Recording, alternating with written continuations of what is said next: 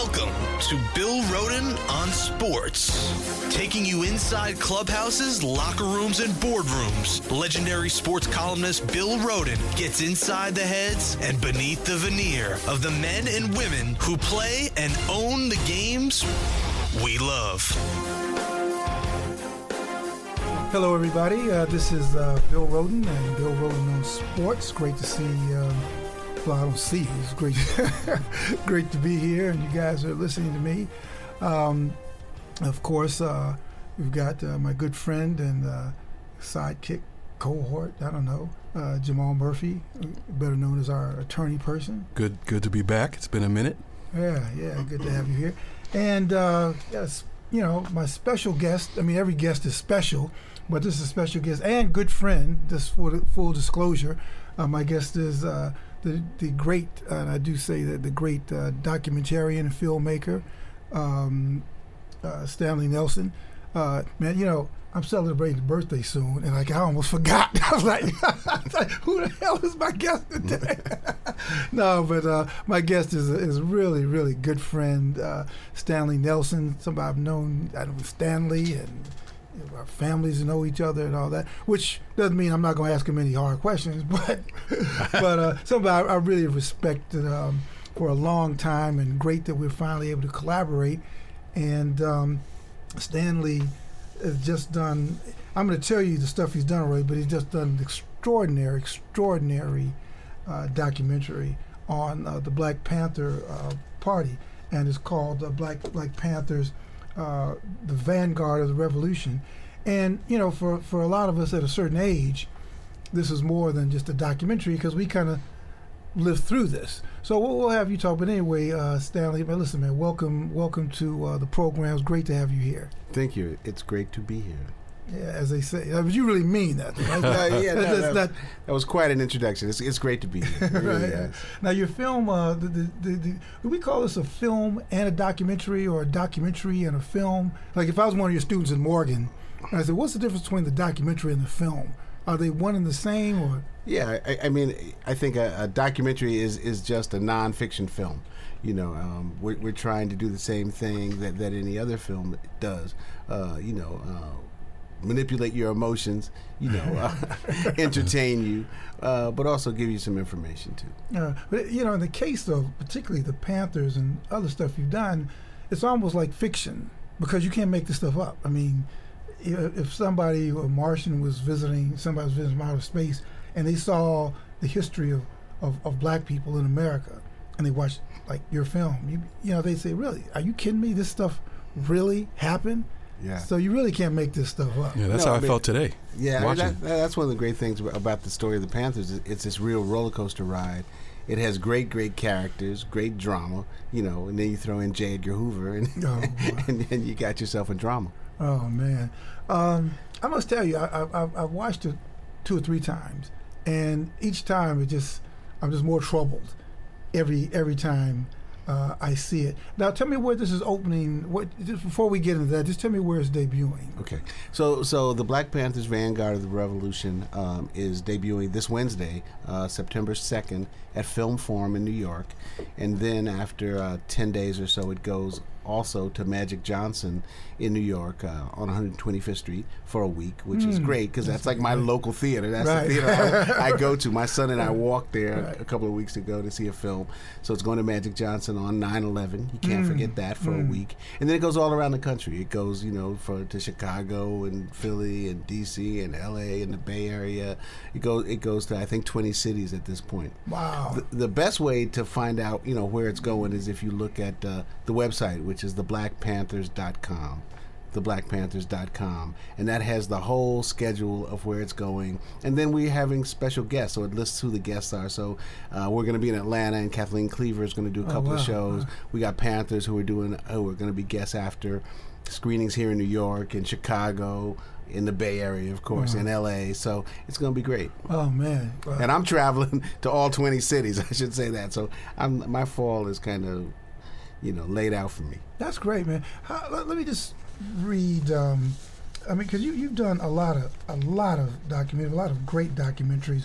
I'm going to read them in a minute, just so people know. I believe in letting people know what you're doing, what the guests are doing, so they know, like, you're no Pharisee. I mean, you're like, it is. But of the documentaries that you've done, where does this rank in terms of difficulty? Because you have to know when you're doing a piece about the Black Panthers, everything you do is going to be wrong. I mean, you have to know that going. And I'm just, I guess that's my first. You had to know that going in, right? That whatever you did was wrong. Yeah. We knew that. The film took us 7 years to make. Oh, wow. So, 4 of those years were probably trying to raise money. So we spent a long time trying to raise the money. And, one of the things about raising money for a film is if you are able to raise the money, then it's all good. Now it's like I'm amazed that we were able to raise it, but we did. And we knew that it was going to be a hard film. As you say, that we could never do everything right or enough right. But what happened for us was at one point, in this process, it was so long that we just said, heck with it. We're going to make the best film we can, tell the story as truthfully as we possibly can. And then, if you don't like it, well, we'll take our lumps. But, we got tired of kind of dancing around, certain people and certain issues and just said, we're just going to go for it. How hard was it to get people? I mean, I'm making a list of who was on, who's not. How difficult was it to line up people? It was fairly difficult, but, part of maybe the only good thing about it taking so long to make the film was that, it was 7 years. So, after some people say, well, I don't know. Then after the second year, they're like, maybe. Then after the third year, they say, you guys still around? And finally, they were convinced to do it. So, we got pretty much everybody that we wanted to get. And I know Angela wasn't in the film. Yeah, Angela Davis was not in the film, but we really didn't ask her to be in the film because Angela Davis was not a Panther for very long. She was a Panther for a very short period of time.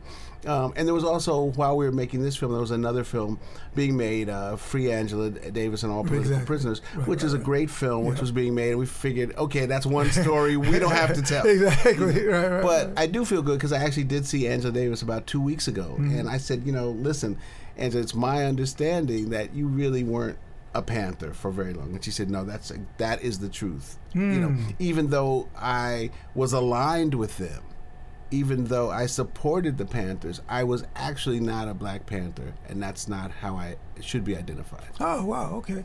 That's kind of, we'll get into, that's sort of the point that Elaine Brown made about Eldridge Cleaver. We'll get into Elaine Brown and her critique later on. But that was the point she was making too. Well, Eldridge wasn't a Panther for a long time, but we'll get into that later. But I mean, for those of us who are on the periphery, I mean, he was really kind of heavily identified with and the break of the Panthers too. So. Yeah, no, I mean, Eldridge Cleaver is one of the central figures in the Black Panther Party story, and there's no way that you can tell that story without Eldridge being central to the story. I think it's crucial that we don't get into who was the Panther for the longest. That's not what makes your position or your story central to the larger story of the Panthers. I think as you see in the film, there's no way that you could tell the story without Eldridge and his role in the breakup of the Panthers, being crucial. Yeah, and it's funny too. I mean, in that sense, the informant, the traitor, William O'Neill, he was a Panther too. I mean, you know what I'm saying? I mean, he could say, "Well, I was a Panther," yeah, but you're an informant. Well, but I was a Panther, Right. So that's when it gets insane, in terms of who was who. I just want to read 7 years. This must have overlapped some other film. Let me just give you the great Stanley Nelson's resume. Some of the stuff he's done. First one in 1990, when actually my daughter was born there. Freedom Bags, 1990. Schools for a New Society, 1993. Puerto Rico, A Right to Choose, 1994. The Black Press, which I must tell you, just as one of my favorites of all time. I show this to every single person or class who aspires to be a journalist, and they're not schooled and steeped in the Black tradition of journalism. I show this, the Black Press, Soldiers Without Swords, just unquestionably. 1998. Marcus Garvey, Look for Me in the Whirlwind, 2000. running the campaign for city council, 2002. The murder, which was very part. This is the murder of Emmett Till, 2003.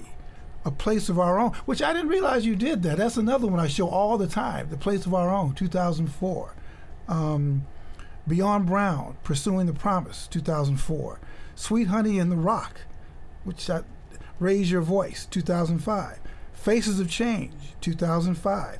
Jonestown, The Life and Death of the People's Temple, 2006. CNN Presents High Stakes, 2006.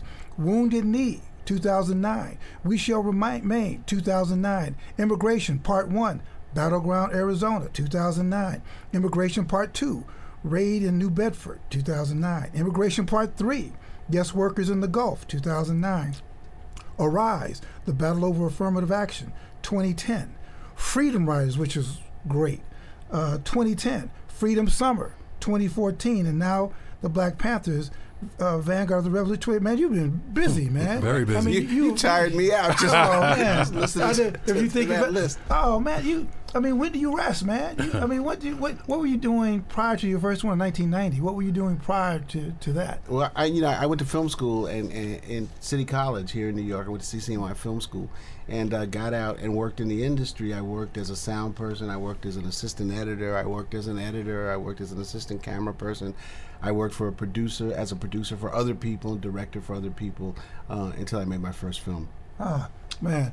Well, we could ask this at the back end. How does one decide that one wants to be a filmmaker? But I want to keep this momentum just about the Panthers, because this is, I guess, the reason I read that resume, just to let people know how productive you've been, but also ask you, where does this Panthers film rank in terms of the difficulty of doing it? Because a lot of this stuff, many were, the history's sort of over. Mm-hmm. This is still, in some ways, a lot of people still alive. It's kind of fluid. Where does this rank in terms of difficulty of it was one of the hardest films I've ever made. It's a very hard film. One of the main reasons is because it's really the history of this kind of institution, this thing called the Black Panther Party. So, believe it or not, a story like The Murder of Emmett Till, look, all films are hard to make. Right, there's never, that was hard to watch. They're extremely difficult to make, but, The Murder of Emmett Till is a straight story. Exactly. This young boy from Chicago gets on a train, goes down south, is murdered, and the rest follows. So it follows this timeline. The Panthers is this story of this institution where, at really early on, it's taking place in the Bay Area, in LA, in Chicago, in New York. You have the government, in DC coming down on them. There's all these things. They're fighting internally. How do you have a narrative that has some kind of forward momentum, to it, and that was something that we had to figure out. So, in some ways, it's very similar to the film that you mentioned that you like a lot, The Black Press, which is the story of this institution. And how do you, when I would tell people that I wanted to do a film on the Black Press, their eyes would roll up in their head. You see them like, oh God, how is this? How are you going to do this? And how is it going to be something that anybody wants to watch? The Panthers was the same kind of thing. Although the Panthers, one thing they had going for them is they're so sexy. So there's this kind of sexiness to the Panthers that still exists. Well, speaking of the sexiness, and you said it took 7 years for this to come out, but what about the timing of this coming out with everything going on now? It's almost, it's somewhat similar, analogous to Black Lives Matter, maybe the beginning of, it's the beginning of Black Lives Matter. What do you feel about this timing? It's surreal, because we started this film 7 years ago, and so what's happened in the last year is just so similar to what happened 50 years ago with the Black Panthers. We just had a screening on Saturday, 2 days ago, in Ferguson, Missouri. We had a free screening for the community in Ferguson, and I went down there for that. So that was amazing. How was that? Yeah, it was crazy. It was just amazing. It was one of just to be in Ferguson. Till we went to where Mike Brown was shot, and to be able to stand right there, and the whole piece was just incredible. It sort of followed to what Jamal was asking. The first thing I thought when I was watching the film about was who defends the black community? I mean that's what I thought. That's what I've been thinking every time we see this thing of the police just sort of bogarting their way in our communities and just blowing us away. I'm thinking, man, who defends us? Who's there to defend the black community? The black community, and that's one of the things I kept thinking about. And as the Panthers, I don't know if you say went away, but in that physical sense, the question is, well, who defends the black community now? I was thinking if Ferguson, that kind of stuff was happening now, and the Black Panthers were around, it would probably be ugly. I mean, right, right. Yeah, I mean, that somebody said that in one of the first screenings we had, is that I should say that the Panthers started in Oakland, California, and they started because at that point in California you were allowed to carry a gun, a loaded weapon, right, that was bizarre, out in the open. I mean, if you could, but these laws are being repassed around the United States now. But what the Panthers did was they followed behind the police, and when the police would jump out to stop somebody in the African American community, the Panthers would jump out with their guns drawn and stay, a safe distance away and just observe to make sure that nothing crazy happened with the police. One of the saddest things that I thought, I had witnessed in my screening of the film was one of the first screenings, a guy got up and said, you couldn't have that today because if black men jumped out behind the police today, you'd have a gunfight immediately. So what does that say? Does that say we were better off 50 years ago in some ways than we are now? I mean, what does that say about where we are now? Right. Well, that's the whole question. I mean, when you look at that film, it does raise, I think, in any conscious person's mind, black or white, and particularly a black conscious person, and you think of what the idea of the Panthers was. It was not like the Klan, where you're out to wipe out people. It's basically defense, protection. It's protection, And again, it raised my question: who protects us? Who protects us now? What do you think? Another one of the troubling things about that was also just the surveillance. Just the infiltration and the surveillance of the Panthers. I guess you knew all this, but the role that surveillance played, does it give you any? And if that's what they were doing in the '60s, I think, what must they be doing now? I mean, just. I mean, that's one of the great parts of the story that we were able to tell in the film. That the FBI and J. Edgar Hoover really went after the Panthers and with everything they had, and not only that, but that they documented it. Because it's been that kind of I call it an urban rumor. Where we're like, oh yeah, they were after the Panthers, but in the film we use the documents that the FBI put out, to show that this is what the FBI was doing, and I think that's really. Amazing that they not only did it, but they put it in writing. They put it in writing. And the Panthers, too, were so young. These were basically teenagers. Yeah. And nobody at that point, you're talking about 1966 to 72, nobody knew that the FBI was doing this. This was part of COINTELPRO, which I believe until, I think it was 1971, which it came out by accident. Right. But until then, it was a completely secret government program. And nobody, when I was growing up, they had that show on TV, The FBI, where they were the big heroes. And that's how we looked at the FBI. At the same time, they were trying to destroy the Panthers. And as we show in the film, through any means necessary. I mean, pitting husband against wife, Panther against Panther, Panther against other group, setting up local police departments to raid the Panthers and engage in these kind of shootouts that got people killed. And it worked. Oh, yeah. And so it worked so well that there hasn't been a mobilization of black people since, I don't believe. and maybe like I said before, it's the beginning of Black Lives Matter, and there are people who are in Black Lives Matter have said that they believe that they're being monitored by the government now. Right. So history repeats itself. Right, and I think part of it is once you get into that, it's the whole paranoia. Right. Am I being followed? Am I being watched? I mean, we had someone in Ferguson the other day talked about how she was scared to go home because there were drones, around her house, and so is that real? Well, of course. Or is it not real? Yeah, but you have to assume that it's real. I mean, if you look at this from 1966, you've got to assume that it's real, right? That it's happening, right. But I think the other part of it is, if it's not, it doesn't matter, because if you think it's happening, it has the same consequences. Right. If I think that you as my fellow Panther or fellow member in any group is after me, it doesn't matter if you are or not, because now I believe you are. Right. What did Dick Gregory say? Just because you're paranoid doesn't mean they ain't after you. Right.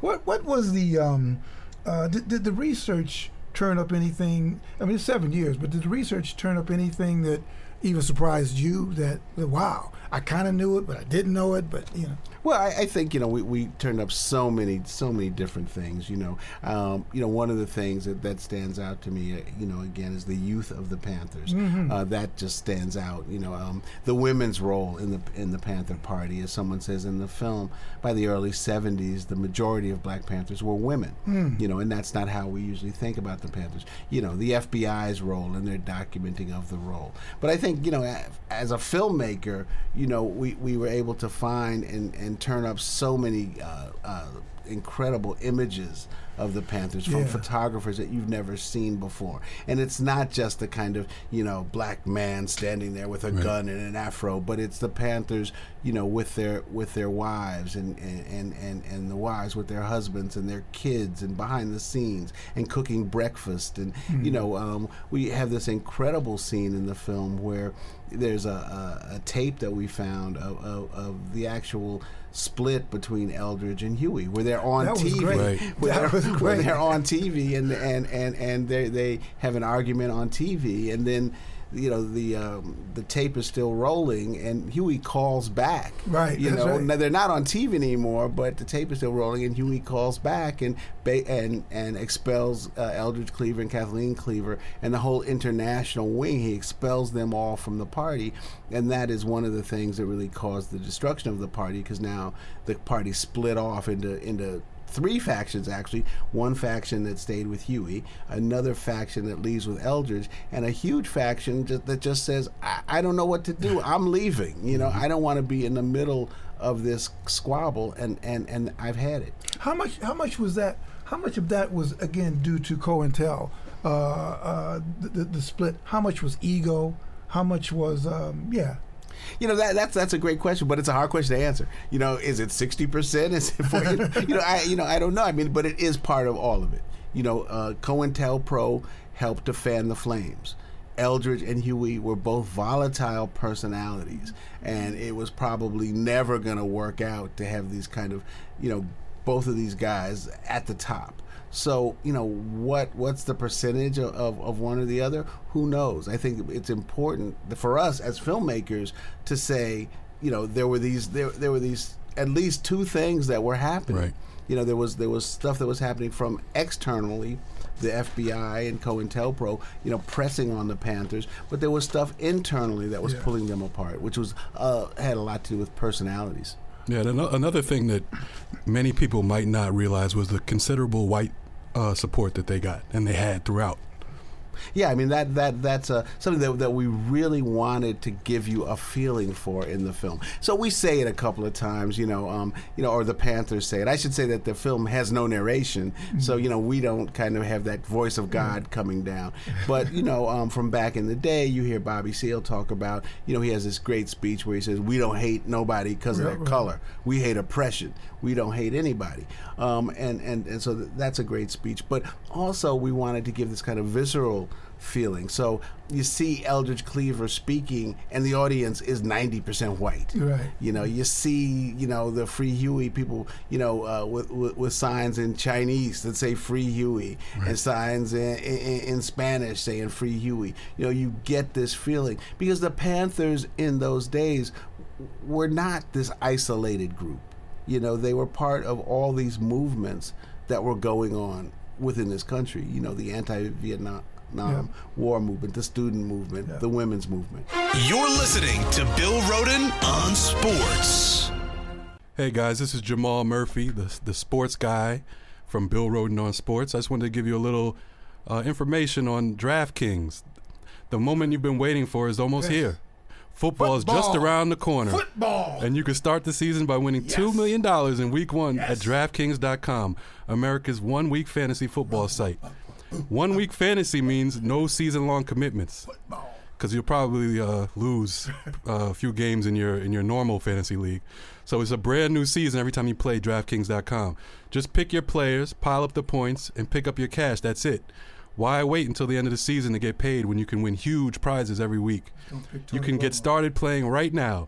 Prepare for the regular season with preseason contests running through August.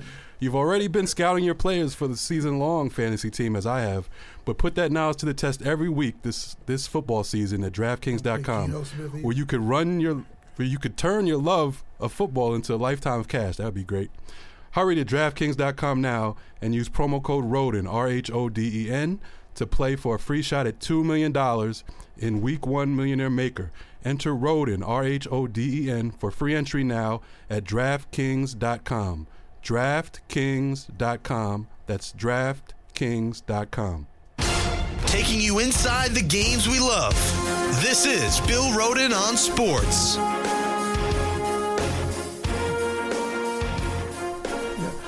I want to talk about Fred Hampton, Huey Newton, and Bobby Seale. And I didn't see Seale.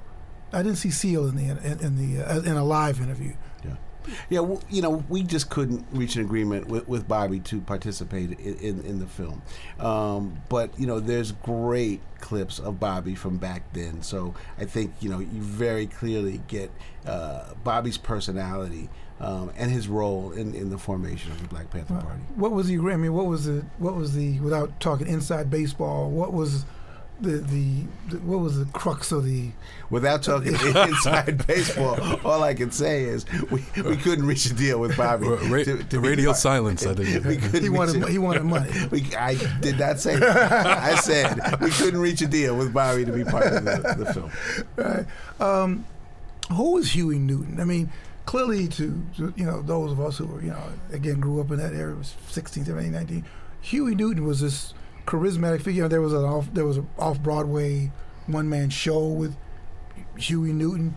Who was Huey? I mean, who was Huey Newton? Was he this? He was obviously a revolutionary. Did drugs? What Yeah, Huey was an incredible figure because Huey was, in some ways the real ideological founder of the party. It was Huey and Bobby who founded the party, and Huey was a real ideological figure. But Huey, early on, Huey got into a kind of a shootout with the police. A policeman ended up dead. Huey was really badly wounded, and Huey went to jail. And so, and that's when the party took off. And so, for a long period of time, Huey was in jail, and there was this huge Free Huey movement. But you're talking about a time where, basically being in jail meant that you were incommunicado. Right. It wasn't like today where going to jail and we can get a camera and a mic in jail and But so nobody really knew Huey. There's the famous picture of him in the wicker chair with the rifle and spear, I think it is. And we knew he was handsome and looked good, but nobody kind of knew exactly who Huey was. And at that point, the people that we knew, or the people that were out there in the media, were Bobby Seale and Eldridge Cleaver, Kathleen Cleaver, and some others. And Huey gets out of jail, rather late in this kind of blazing, trail that the party leads. So, we're talking about 1966 to 72 or 73 that the film covers. And there was this sense of, oh, that's Huey. Right, right. He was almost bigger. He was bigger than life. Right. And he came out, and he was not the speaker in the same way that Bobby was, that Eldridge was, that even Kathleen, that they were, very charismatic speaker. Huey was more intellectual. He was much more intellectual. And then, he had this kind of these confrontations with Eldridge, who was now in Algeria, right. And they had these confrontations, and there was eventually drug use and real problems for Huey. Mm-hmm. Who was Bobby Seale? And not Bobby Seale, Eldridge Cleaver, right? Because he emerges as another force. But before I get to that, because we're sort of going to my approach to these films, I've just been doing some stuff with Althea Gibson. It's a really nice documentary on Althea Gibson. But one of the things I tell young people is when you're watching this stuff, watch it the way athletes watch game film. Athletes they spend 80% of their time watching game film. Now, they're not watching game film just so they can see what happened last week's practice. They're looking at it to study last week's practice, last week's game, to prepare for today and tomorrow. That's the only reason why they watch game film. And I say the same thing when we're watching these documentaries. That it's great to go back in the 60s and all that, but watch it to study what does it have to say about the confrontation today. And I guess that's one of my questions to you as you're showing this to a lot of young people and all that. What about this documentary is relevant for today? How could it prepare you for today? Mm-hmm. I think, for me, there's a couple of answers to that question. One, when we started this film 7 years ago or so, we did not want this film to be this kind of historical bubble. Right. Isn't that interesting? The only reason why I was interested in this story was I felt it had relevance to today. Yeah. Little did I know that it would have as much relevance to today as it does now. Right. Once again, the Panthers started because of the police brutality in Oakland. The Panthers had a 10-point program. One of them was, so some of their points were an end to police brutality, full employment for black people, better schools, better housing. The same things that were 50 years later, we're still in the exact same place.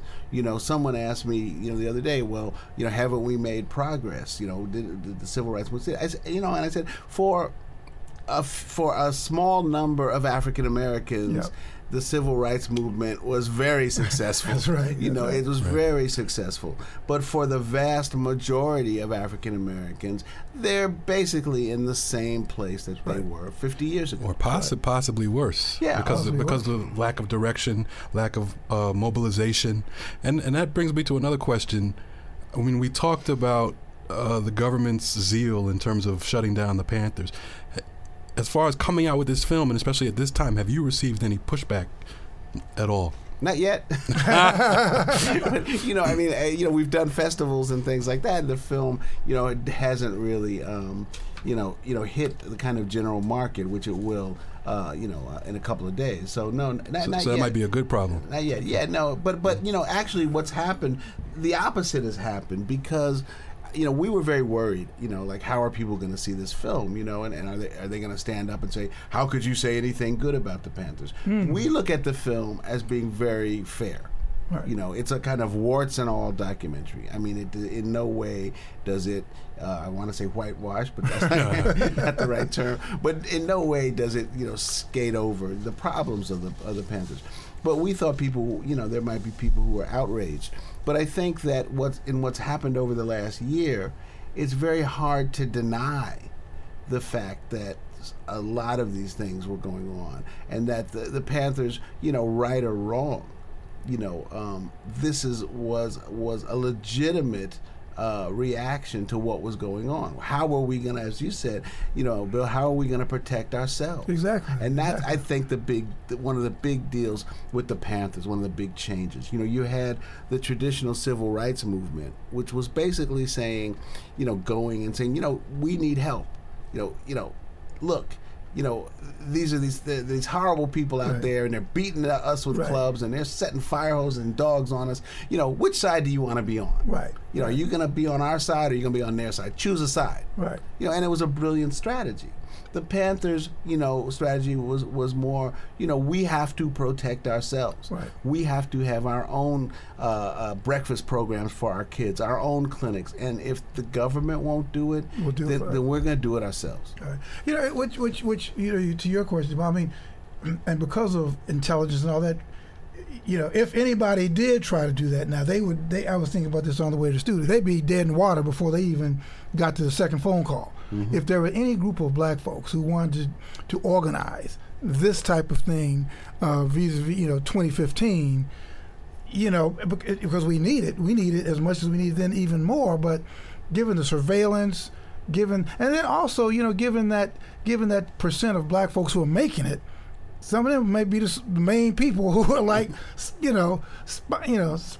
But I think you do have, we're in an interesting time now, because you do have these beginnings of movements happening. Yep. You do have, the Black Lives Matter movement. You do have these young people, partially because of the film. I'll tell you, the first couple of screenings, that we had, I got up and people were like, well, what about today? These young people don't care, and I was like, yeah, well, maybe they don't, and I got my, I was reamed out, man. The young people in the audience were like, no. Right. We are fighting, we are pushing, we have a movement. Right.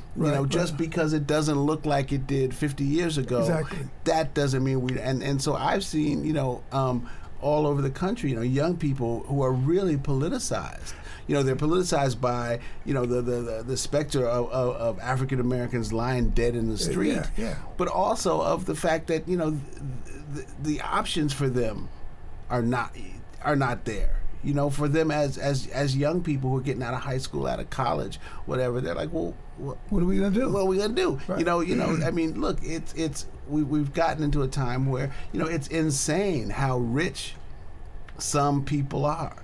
It's like, they are as rich or richer than the pharaohs of Egypt. I mean, these people live lives that you can't, I mean, they're buying $100 million apartments. Right. I mean, I'm not even talking about, $100 million worth of land. This is an apartment. Right here in Manhattan. Right. You got that apartment building that's as large, as tall as the World Trade Center. Yeah. That is multi-billion. You're right. And our kids are looking at this and say, wait a minute, what are we talking about here? Right. Like, how can you have that much money and I can't get a job, and you're talking about, we're going to raise the minimum wage to $20 an hour. Right.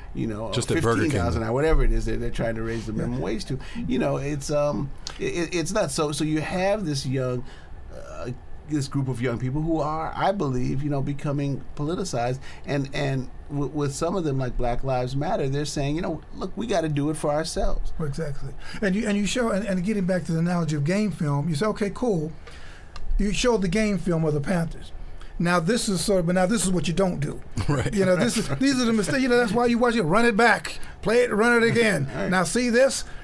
When this happens, this formation comes to the left, right. Don't do this. Right. And that's because what do you have? You have a young group of young black men and women called the Black Panthers in '60. Well, now you have young black men and women, railing against. It's just a different. It's they're coming at you differently, but it's kind of the same thing.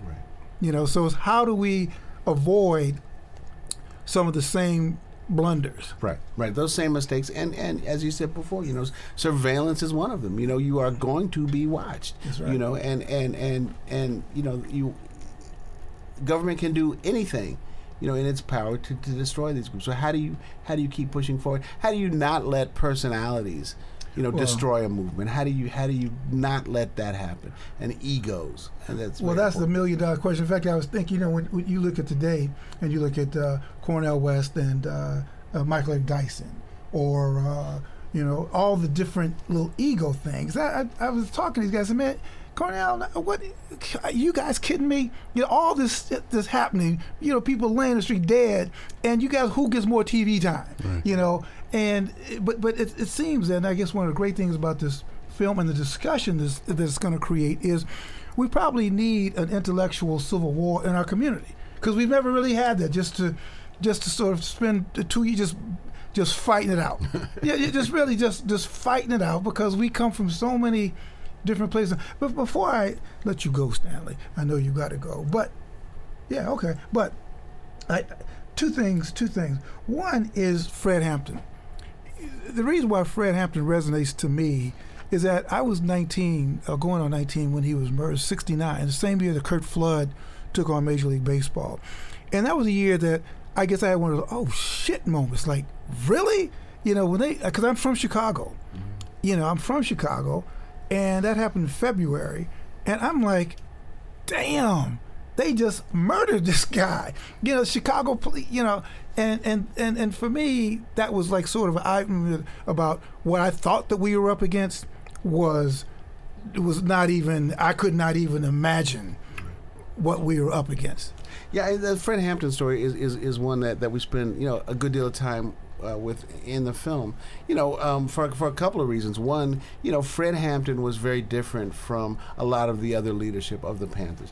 Fred Hampton had been in the youth leader of the NAACP in Chicago. You know, he had come out of that traditional civil rights movement, out of that traditional organizing. He was organizing with white groups in Chicago, with Latino groups in Chicago. He was really setting up this kind of it was actually called the Rainbow Coalition. That's where the term came from. So he was setting the Rainbow Coalition up in Chicago, and he was really targeted by the FBI, and they went after him and murdered him. But, you know, as a filmmaker, so, you know, you're always looking at things in two ways. One, you know, it's this great story, but as a filmmaker, one of the things that happened was this cameraman had kind of latched on to Fred, you know, and he was actually making a film about something else. And he said, who the heck is this guy? Mm-hmm. You know, who the hell is this guy? Because Fred Hampton was 20 years old, and he was the head of the Panther Party in Chicago. And he was like, who the hell is this guy? And he started following him. So he had all this incredible footage of Fred Hampton. Yep. And you know, he also, I don't want to tell the whole story, but, you know, he also gets into film, you know, right after the kind of attack on Fred Hampton in Chicago, and actually films, you know, inside the house, which is amazing. It was just you watch this and it's just disturbing. Yeah, you know, it's just disturbing. You know, which leads into the guy, the informant. Yeah, who just William O'Neill just seems so. I'm always stunned. I mean, it just seems so casual about it, not repentant, not, you know. Well, the story is you know, William O'Neill, the actual interview that we use in the film, we obtained from the documentary Eyes on the Prize. Mm-hmm. You know, they had filmed him. And the story is that the day or a couple of days after Eyes on the Prize aired, with that segment of William O'Neill, he ran out in the highway and was hit by a truck. And it was like, you know, the highway apparently that he ran out, you know, was like, you know, like run out on 95 or something, you know, so right. Yeah, something that you can't get across without getting killed. Right. And, you know, it's thought to be suicide. Wow. You know, but this whole idea of just informants is just, how do you, if you're a black person, how do you just do that, you know? But that's probably another. Well, I mean, he had his own problems, right? That they suggested they would take care of for him. So I mean, right? They told him that, you know, they would let him off for another charge that he had on him. But, you know, we talked to a couple of informants, to another informant that we interviewed extensively but didn't use. But, you know, I think that traditionally informants are very, very troubled people. You know, they're very, very troubled because they look at themselves as being, you know, they're like they want to be junior G-men, you know, like I'm in the FBI, you know, but they also want to be a Panther, you know, so they're kind of and so a lot of times they're very, very disturbed individuals. Are you happy? Happy is not a great word. Are you content, satisfied, whatever filmmakers use after something's over, about how this came out? Are you waiting for a year from now when you see the? No. I'm overjoyed with the way the film came out. I'm overjoyed with the film. I'm overjoyed with the reaction to the film in general. I'm overjoyed with the fact that it's the film is for PBS, for public television, and they are squarely behind it. The fact that we're doing this theatrical release. You read that long list of films at the beginning that I've worked on. In like 40 years or something like that of making films. This is the first film I've ever made that has a theatrical distribution. That is going to be really, in theaters, not at a film festival. It'll be in theaters for a weeks at a time, all over the country. I'm traveling everywhere with the film. So, and it's a film on the Black Panthers, Who would have thought that this would be the film that would kind of go into another level. What do you want people to come away with after they watch this? What is your wife saying? It's my birthday today. Yeah, right. Let's not get carried. Each other make the Black Panthers. But what do you want when people leave the theater? What would you like them to come away with? I think one of the things that I want from people is to be entertained. Like that's the simple thing. You want people to say, hey, that was a good movie. I like that. But too, I think that the Panthers were really young. That these were young people. I think the final quote in the film is Jamal Joseph, a Panther from New York, who says, we made mistakes. We made a lot of mistakes.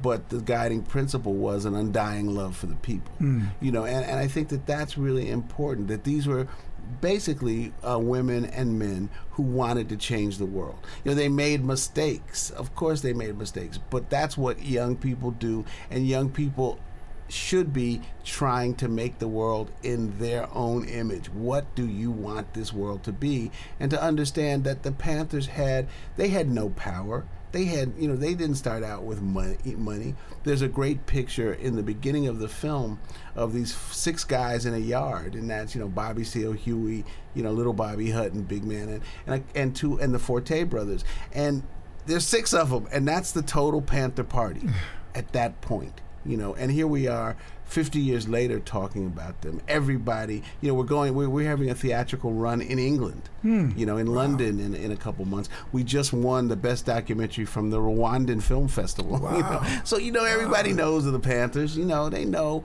And so young people, take this story, take the good, the bad, the ugly, take that all, mix it all up and make your own movement. Oh, that's great. Listen, before I let you go, 2 things. The real reason I invite you here because I've been telling you I want to work with you. So this is the beginning. You're going to do $40 million later. We're going to have. I want to do that. I cannot tell you how much I want to do that. Well, I am a huge sports fan. We did the film a couple years ago with Jesse Owens. That's right. That's right. But I'm a huge sports fan, and I would love to do it. If I didn't, I would be hemming and hawing. I'm busy. I'll be in London. But I gotta go. Hey man, listen, Stal, this has really, really, really been remarkable. Now, for those people, so what's the sports connection? Well, your son is a big-time baseball player, right? Yeah. He's 16 and has been playing baseball all his life and is really dedicated. Goes upstairs every night and does some workout in his room. He looks like Dag, is that my son?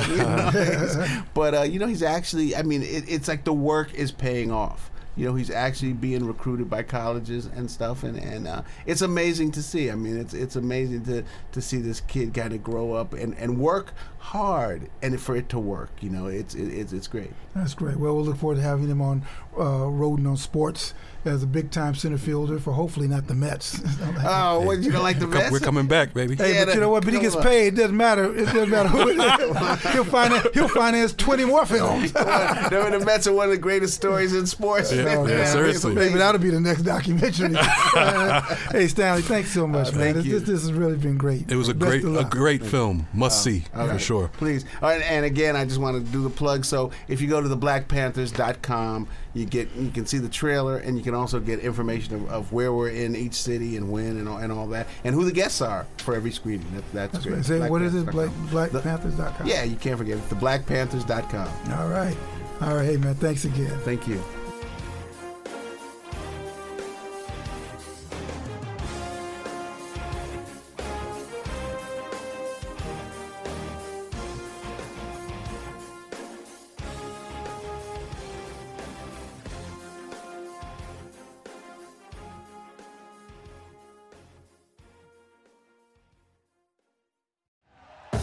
Thank you for listening to Believe. You can show support to your host by subscribing to the show and giving us a 5-star rating on your preferred platform. Check us out at Believe.com and search for BLEAV on YouTube.